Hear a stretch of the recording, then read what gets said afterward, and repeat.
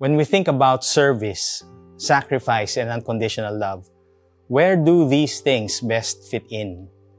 For me, they all fit best in family relationships. Our family relationships should be the best human relationships we have. We can never find that anywhere else except for where God has placed us. And when we find pleasure in everything we do for the family, we honor God. And one may ask, but how can it be? It's been hard for me and my spouse, for me and my parents, and me and my children. My siblings and I have had a long history of issues, and we can't just seem to settle things.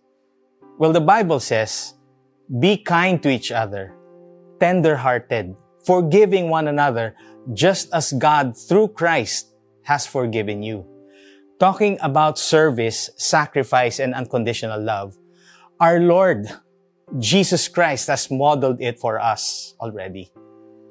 Now, the Bible continues on. It tells us, imitate God in everything you do, because you are His dear children. Live a life filled with love, following the example of Christ. He loved us and offered Himself as a sacrifice for us, a pleasing aroma to God. Simply put, to honor God is to follow Christ's example. We can also see specific instructions on marriage and parenting. Ephesians 5 tells us, wives, submit to your own husbands as to the Lord. For the husband is the head of the wife, as Christ is the head of the church, His body, and is Himself its Savior. Now, as the church submits to Christ, so also wives should submit in everything to their husbands. Husbands, love your wives as Christ loved the church and gave Himself up for her.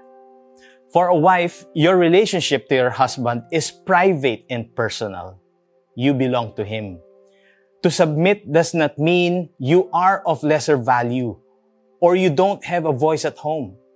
It is a recognition of your husband's leadership, and his leadership has been appointed by God. Now the husband, as the head, you are taking the lead. Lead your wife and your family in prayer and intercession. Lead them into having faith in God.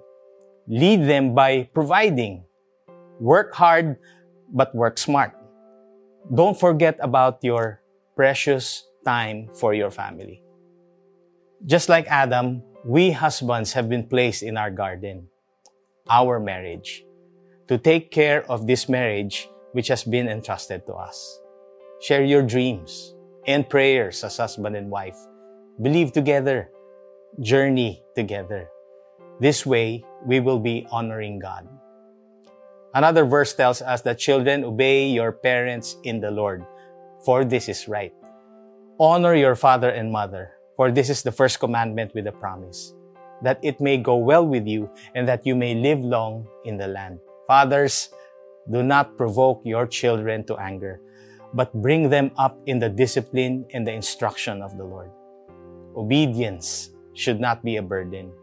It is always a blessing to have wonderful parents. Listen to their sound advice. They are one of a kind.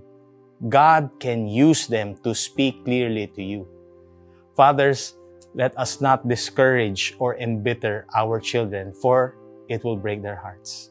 Instead, speak life and have them experience the love of Christ through our actions and through our words. Train and instruct with wisdom that only comes from the Lord.